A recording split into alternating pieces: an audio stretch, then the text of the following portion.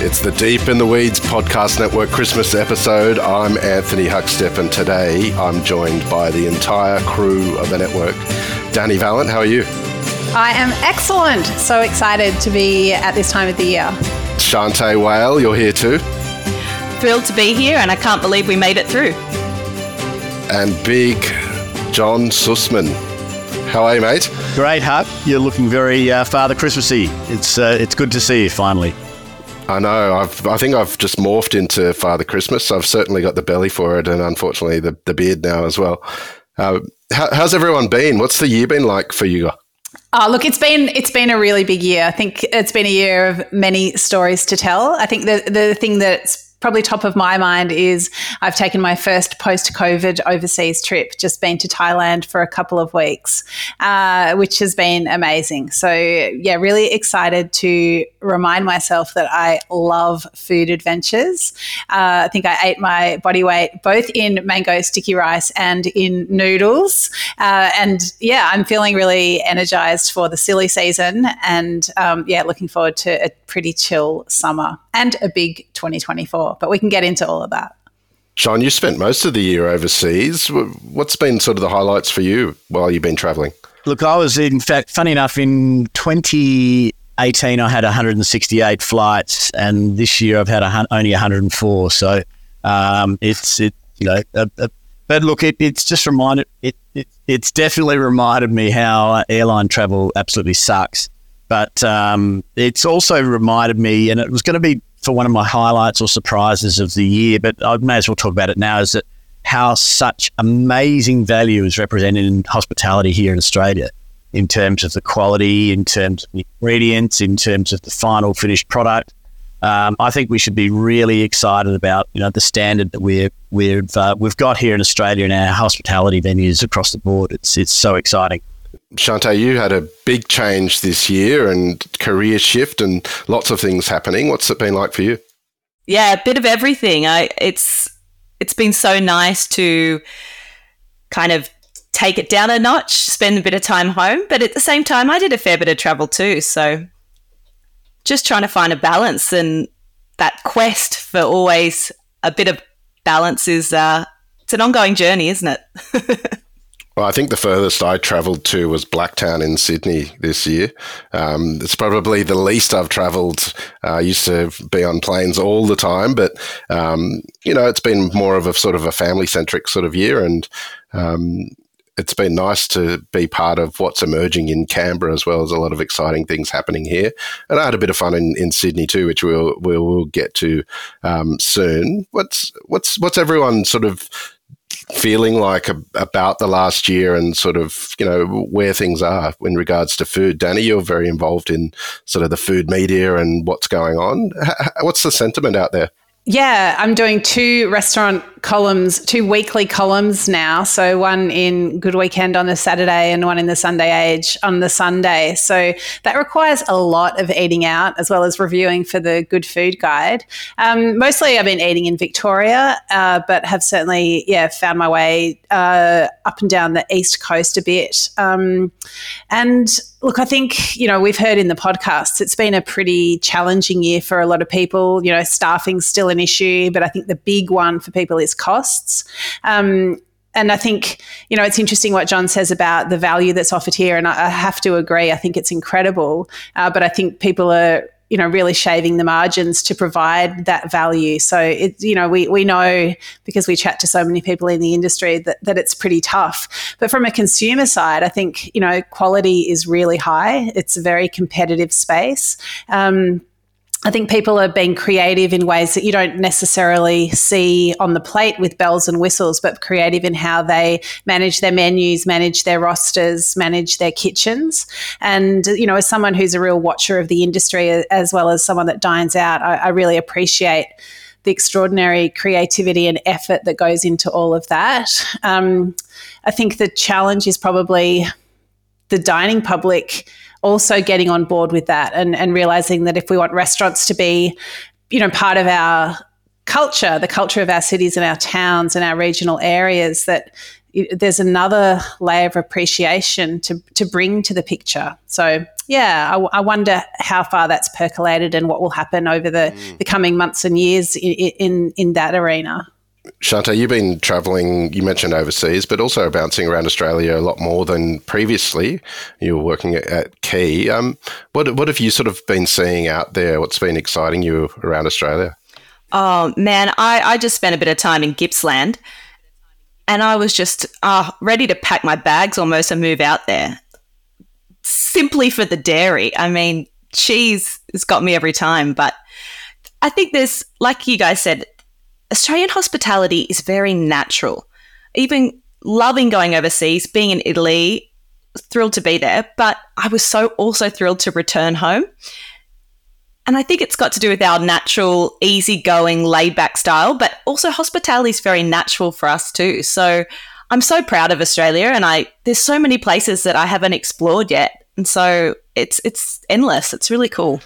It's an interesting period of time, with social media and the importance that plays with sort of restaurants, with their marketing, but also the impact it has on consumers and their decision making. And I'm not convinced that the right decisions are always made because that's such a channel to find out new restaurants compared to what it used to be. And it's sort of leaving the old guard behind a little bit and changing the shape of the industry a little bit in sort of who's important and who's not. Is that something that you guys are witnessing and seeing, that sort of weird dynamic going on? Well, Huck, I might jump in here a bit, actually, being the oldest and greatest Luddite of the group. I honestly think that pop is beginning to eat itself, and that there is an emerging renaissance of appreciation of old-fashioned recommendations from people you trust and know. And it'll be interesting to get Danny's take on this as a professional food journalist. But I mean, I'm less and less inclined to just jump on the social media bandwagon, and I'm beginning to think that, having a lot of followers or a lot of likes is like being rich in Monopoly, and it kind of doesn't necessarily resonate or reflect in terms of the actual enjoyment. Particularly, I think, if you've got a level of confidence in your own ability to understand what represents good, better, best, both on the plate, in the service, and in the venue. And so I'm actually paying less and less attention to social media than I probably have over the last 7 or 8 years, and I'm less inclined to fall just hook, line, and sinker for what is being represented up there. So I think that there's, it's finding its place. I'm really interested to see where social media sits, and it'd be really interesting to hear from you guys as well. But just as a mug consumer that does eat out, sort of 5 days a week, I think there is a genuineness coming back into the market that is really exciting, and that integrity based around, having to perform for who's in the seat in the restaurant rather than having to perform of who's watching on social media is a pretty exciting transformation from where I sit. I don't know. I think there's room for all of it. I think you can't deny trends and custom that's driven by TikTok particularly, but also Instagram. I mean, you can walk through the city of Melbourne and see queues, outside the door and going around the corner, and there's nothing that explains that but social media. Whether those people are still lining up the next week, or whether they've flocked to the latest, where the algorithm sent them next, is another question. And whether those venues are actually the best venues to really go to. And after all, there are only so many deep fried Mars bars in a bubble tea that you can actually consume. Well, yeah, maybe there's a world record attempt on that we don't know about yet. I don't know. I think even the idea of best, like what is it? I think it's okay for that to mean different things to different people. But one thing I am noticing, that actually combines those two things is the social media personal recommendation aggregators. So I'm thinking about, there's an app, World of Mouth, which is an international experts trusted guide to dining around the world. So it's so it is that idea of personal recommendations, but they are aggregated and distributed via social media. So I think that's an interesting one. Even, that Instagram account that keeps popping up for me, Seconds, where you've just got people in the industry who are being asked rapid fire, what do they recommend? So it's combining that idea of trusted recommendations and social media. So I don't know, maybe it's it, in a way, that sort of proves what you're saying, John. It's like pop is eating itself, but maybe some of the things it's eating are pretty tasty. Well, I've eaten some pretty tasty things this year. I haven't been to many restaurants, but I've got kids that eat better than most adults. They're absolutely extraordinary. So we can actually take them anywhere. And there's a new restaurant in Canberra called Such and Such, and it's by the guys from Pilot. And it's just a relaxed wine bar style. But Mal Hanslow, he's just one of those chefs that just knows how to bring flavour to the table without sort of showing off. Everything's simple. There's not too many elements, but it's just delicious, absolutely delicious. And, hats off to those guys. They're young. They're taking on a market that's evolving rapidly in Canberra. It's a really amazing sort of food scene here. And, they're just knocking it out of the park. And what about you guys? Have you had some like cracking killer sort of best eats for the year? Yeah, definitely. I went and had an amazing lunch at Monopole. And what I loved about it was that it was actually like a release of back vintage wines from Crittenden, all of their Macvans and all of their Sauvignons they've ever made. But the chef actually tailored the menu for the wine. And I just think that is such an amazing humility that shows with the chef who probably, has his own cuisine, but he's happy to like start from scratch to showcase what's going to work best with the wines. And that was just every dish was impeccable and then just even improved the drinking experience. So hats off to Monopole for doing such a great job. John, what's been your favourite sort of eat of the year? Oh, look, I've had a few. I mean, my best seafood experience was after we'd been training some young Saudi fishermen on the Red Sea how to actually brain spike and gill bleed tropical fish and look after them properly. And typically the cuisine of the coastal cuisine of the west coast of Saudi is heavily spiced, a lot of yogurt marinade and heavy frying or heavy grilling. And to enjoy a meal where we actually just filleted these Ikijimid fish and these young fishermen that had never eaten raw fish before, to see them eating sashimi was just such an experience. And it was just reminded me of just how exciting seafood is when it's just really simply prepared and really fresh.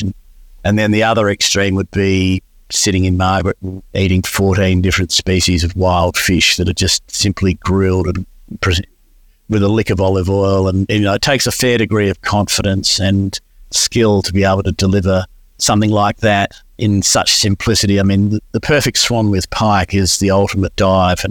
And I think that what Neil and the team are doing down there at Margaret is just at every level just exemplary for the category that I work in. I've had some great meals in Brisbane this year. I mean, I'm mostly eating in Melbourne, definitely quite a bit in Sydney, but I think Brisbane's really stood out for me as, you mentioned how well Canberra's coming on, Huck, but I think Brisbane is just racing and really exciting. So it was great to see Agnes being named the Gourmet Traveller Restaurant of the Year this year. I think it's so exciting to, put a Queensland restaurant at the top of the tree like that. And having eaten there a few months ago, and I just could not be gladder to see it getting the recognition that it deserves. Everything cooked over fire, brilliant wine service, just really honest flavours, and a beautiful room, like really atmospheric. Doesn't feel, I suppose when I think classic Queenslander, you're thinking bright, breezy, sunny, but this is like a moody room. And although you can sit out on the rooftop, which we did for dessert, and that was wonderful as well. A couple of other standouts in Brisbane for me have been Short Grain. We covered the opening of that with Martin Burtz on Dirty Linen, and it was wonderful to hear from him about the development of that restaurant, and then to be able to go and eat there was really exciting. So I think, a lot of, as he calls it, classic Marty dishes, so dishes that, people might recognise from Long Grain over the years, but to see him return to his hometown and present them in a really cool kind of old factory space. Very, very exciting. And some young restaurateurs coming through, Bar Francine, which is a Brisbane wine bar in a little cute little Queenslander, and mostly vegetable cooking, but some really nice seafood there as well. And yeah, just a really fun place, just like kids having a go, and just the enthusiasm that's coming through from both staff and people eating there was just really winning. Absolutely loved it. And yeah, can't wait to go and eat in Brisbane again. I'm glad you mentioned Marty and Shortgrain. In Canberra just recently, Becky that owns Zarb, Thai restaurant, just recently opened Sen Nudes, which is a new Thai restaurant, and Canberra's lacking in Thai restaurants. I'm used to sort of living near Newtown in Sydney and indulging in all of the amazing Thai food there, and she's just cracking out some classic, amazing Thai dishes, and it's so good. I don't know if I've been as excited about an opening. It's only $20 a head or something, but it's one of the best things that sort of happened. And I kind of feel like that sort of area of food, where it's sort of, you're not spending a lot of money, but you're getting a massive bang for buck. It's, might be local.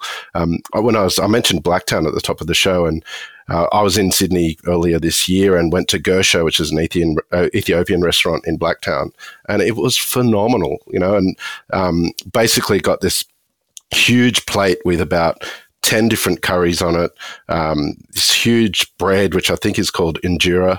I probably pronounced it wrong, but and you just sort of wrap up the bread and mop it through the curries, and the 5-year-old twins were sort of trying to avoid the bits with chili in it, and one of them got it, and she was like, it's spicy, but it's delicious, which was a great sentence, but she drank a glass of water and then got on with it. But I think they ate more than I did that day, but my God, you just sit around a table with 10 friends and eat like that. It's almost nothing better. Do you guys have some sort of, like a surprise packet that's not, these sort of fancy restaurants, that's, your local, cheap and cheerful? Talking about cost of living, like I can't believe this year that I've reassessed what's local in my area, just trying to kind of boycott the bigger brands, and going like, who's selling local honey? Can I get eggs from anyone around here? And I thought I did that during COVID, but even more so this year. But I hit up Flemington markets, Paddy's markets, fresh produce markets twice a year. And if you go at the end of when they're kind of closing down, you get some crazy sales, like 10 kilos of cucumbers for 50 cents, and you're like, what the heck am I going to do with all these cucumbers? But I fed most of my street, made a heck of pickles, and for what I got for $100, I was just amazed. So it's worth the drive to go up there. Shante, isn't it a peck of pickles? Maybe it is. A heck of a peck of pickles. I think my greatest cheap eat discovery was Miksha Food Truck, which is a Turkish kebab van in Campbellfield. So, right on the northern outskirts of Melbourne, you're sort of almost on the way to Sydney, and it's in a factory back block. Like there's just jet ski repairers and building fabricators around there. And you're like, surely this isn't the place. So then you come upon, there's fairy lights strung, and just like an outdoor lot with some chairs and tables, and these really, really good Turkish kebabs cooked by Ismail Tosun in a van with his daughter. He totally knows what he's doing. He's worked in fine dining restaurants, but it's like kebabs are simple and kebabs are good, and they're made with a lot of care, rigor, and just super satisfying. And not only a great eating experience, but I think that my highest trafficking review this year. So I think not only are we keen on eating those experiences and finding them, I think people are really keen on seeking them out as well, and getting on that train. Everyone's looking for value, absolutely, but I think it's not just that you're not spending that much. It's like the experience is beyond. Like the story is all there. Like, love it. John, you like to hit the local restaurants when you're back in Australia. Have you got a favourite? Oh, look, I mean, they're all pretty much favourites. I mean, I am sort of, definitely, I think you got to agree with everyone that there is this sort of hunt for value, but at the same time, I'm sort of in the business of trying to make sure that we celebrate and support our catchers and growers. And so whilst it's fantastic to sort of say that we can find a feed for $10, we've also got to be recognising what it takes to actually put that produce on the table. And at the moment, one of the issues in my industry is country of origin labelling in restaurants. And the reality is that if we want to feed the kids for $10 after school on a Tuesday night with fish, it's unlikely to be local, and not necessarily should it be. I mean, there's nothing wrong with celebrating. We live in a beautiful first world environment that it comes with those high costs of living, and therefore, maybe we own Saturday night as a producer nation and recognise that imports are an important part of the basket of food that we eat in this country. So, to that point, I feel obliged to make sure that I'm supporting my local catchers and growers, and so my average check, I guess, is probably higher than just being able to look exclusively at that lower cost protein. So, I still think that when we compare it to €10 per Giardeau oyster in an oyster bar in Paris, that being able to buy a dozen unopened oysters for $20 and open them yourself represents extremely good value. And there's a category that we've seen this incredible rise in terms of the quality of the output of the farmers, both here in New South Wales and around the country.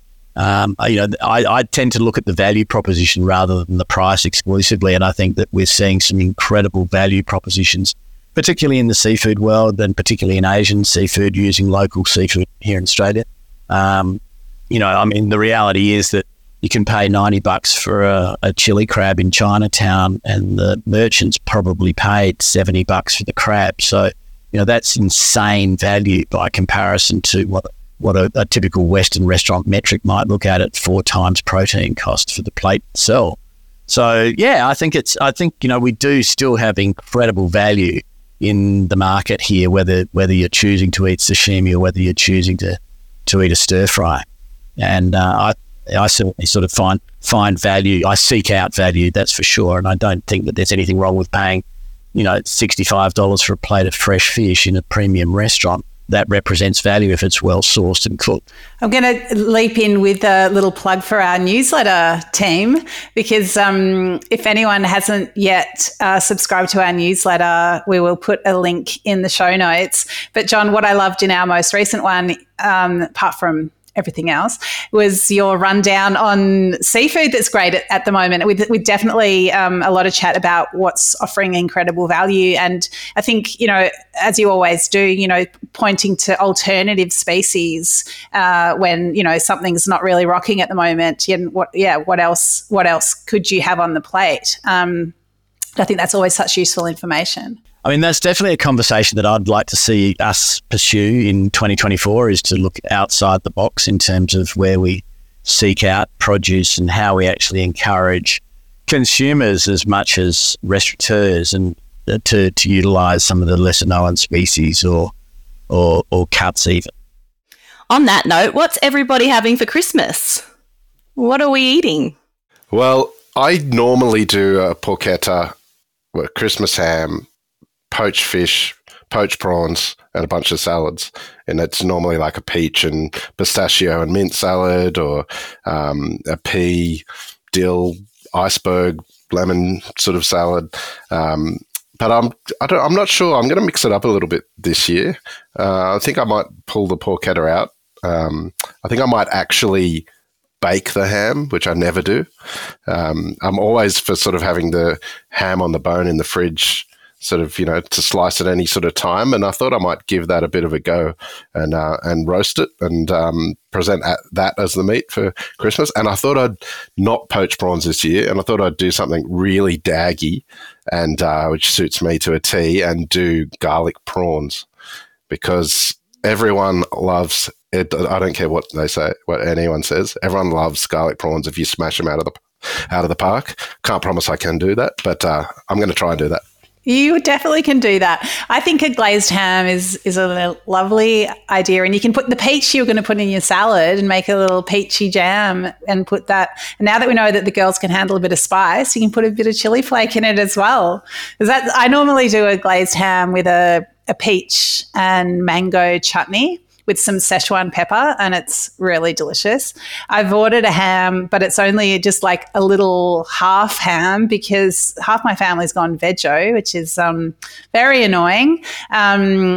So you'll definitely be doing, but there's got to be a ham. And I'm also going to make my famous Christmas strawberry gazpacho, which is a Portuguese spin on gazpacho with strawberries and capsicum and a little tomato and goat's cheese salad on the side. So that's a lovely entree that you can just pass around. Sounds great. I'll probably be diving into a selection of rock oysters, and there are some beauties around at the moment. And, you know, the poor old rock oyster farmers here on the East Coast have had a pretty torrid time of the last 3 summers with fires and floods, etc. So to see great rock oysters in fantastic condition, I'm certainly going to be spending the morning shucking. I'll be having plenty of prawns as well, because as we've been discussing, wild Australian prawns are, as you know, representing incredibly good value for the quality that's around right now. And you know what? Unfortunately, fortunately, I'm also going to be having lobsters, because lobsters, we still can't get back into the China market, so it's an absolute bonus for all of us here in Australia. And Shanteh, I'm going to be guzzling a vat full of 23 Hunter Semillon that I'm finding absolutely delicious. The latest releases that are just so, you know, bright and zesty and just perfect seafood wine. So yeah, I'm going all the way with Hunter Semillon, and then I'll be ready for Boxing Day test, Huck. Well, I'm actually just officially adding lobster to the list for Christmas after John's comments. Absolutely. Yeah. And what are you going to be drinking, Shanteh? Give us a tipple tip for Christmas. Oh gosh, you know what? That's the last thing that I've thought about. What? I've done so much tasting and reviewing of wine lately. I'm probably going to have some tequila, I think. Yeah, some really delicious, freshly squeezed margaritas.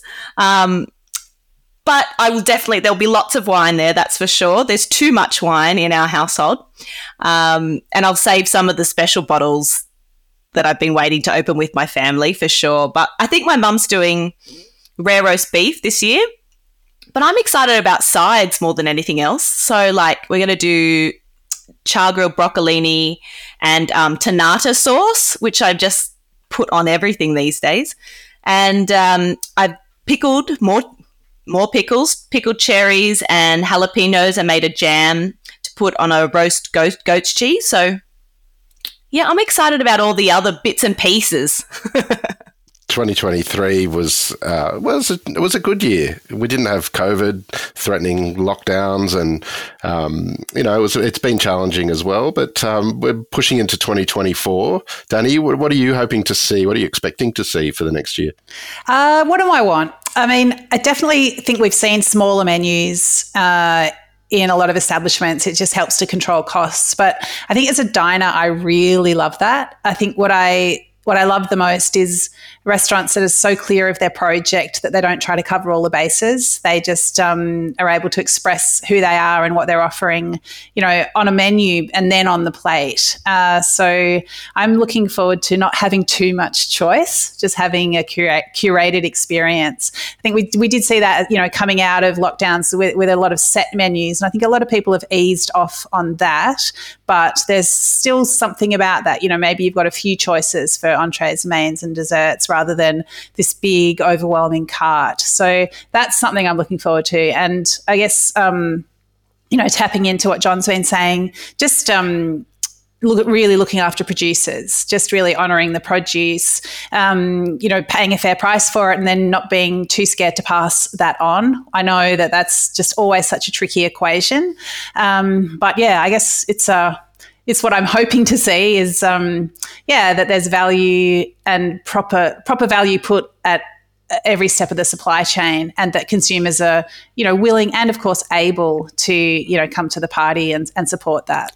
I've been part of markets here in Canberra and the creation of it, and it's just sort of opened, and the second phase of it's opening in 2024. But one of the things I love about Canberra, and what I think people who don't embrace fresh food markets sort of should get on board with is that how long produce lasts for when you buy it from farmers markets, from fish markets, from fresh food markets, and the value in that sense. You know, sometimes you might pay a bit more and it's amazing quality, but it'll last longer in your fridge, so you probably won't throw it out. You know, I think a lot of food ends up in the crisper at the bottom and doesn't actually get used. And, you know, as well as immersing yourself in sort of fresh food market and maybe sort of having a greater connection to where your food comes from, it also lasts longer in the fridge and you're doing a bit better for the environment as well. And I would love to see that happen more and more. It's a very mature market for fresh food markets in Canberra. The figures of the amount of people compared to population that go to markets is extraordinary. I've been lucky to sort of been privy to that information, and I'd like to see that sort of more so, like, because it's just it's a great way to shop. It's a great way to cook. It's a great way to live.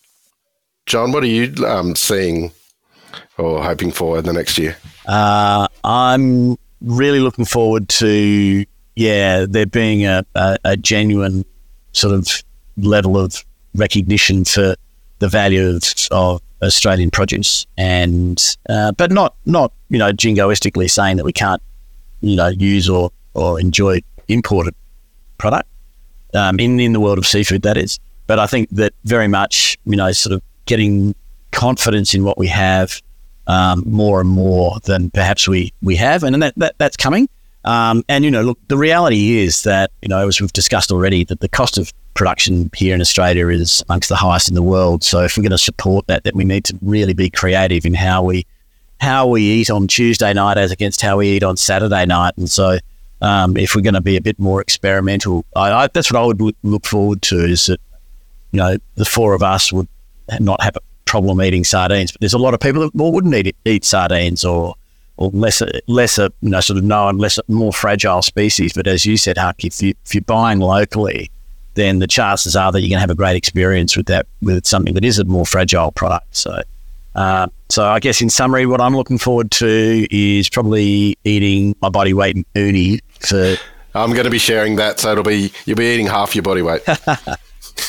And looking at some of the other really exciting seafoods that we can get amongst as well, because I mean working sustainability, which has been a bit of a hackneyed cliche in our world over the last sort of 10 years or so, really requires a broad view on how to approach that topic, and part of that is having a sort of a really Catholic view on the choice of seafoods that are consumed, not just sticking to centre cut salmon from a sustainable farmer. So there's that. I guess I'm really looking forward to the next generation of consumption, and I think that's going to be a far more sort of thoroughly thought through process than just grab and go. Believe it or not, 2024 is going to be more wine in my life, more than ever before. Some exciting announcements coming, but what I'm looking forward to is kind of getting out amongst the community and talking a bit more about the ebbs and flows of vintages in wine. I think that we have always just jumped on great vintages, but with the way the weather is and climate change, we're all watching the news going, where's flooding, where's burning? So I think it's important to talk about how we support our local farmers in the trickier vintages and the value that can be seen on some tough years. I mean, any idiot can make great wine in great vintages, but the trickier ones is where you really see people's skills and the way that they handle, their vineyards. So I'd like to promote that a little bit more in 2024. Well, I think it's going to be a good year, 2024, and I should make mention to thank all of our guests on all of our podcasts for the year. They've been incredible. We've had some cracking guests tell some incredible yarns, and of course our listeners out there that tap into every episode, and our partners, and of course you guys, our amazing hosts, and the mysterious Rob Locke as well, who's always lurking around in the background fixing all of our audio and doing all amazing things. Have a great Christmas, everyone. And we'll catch up soon. Merry Christmas, Wade. Thanks. You too, Huck. Great to catch up with you all.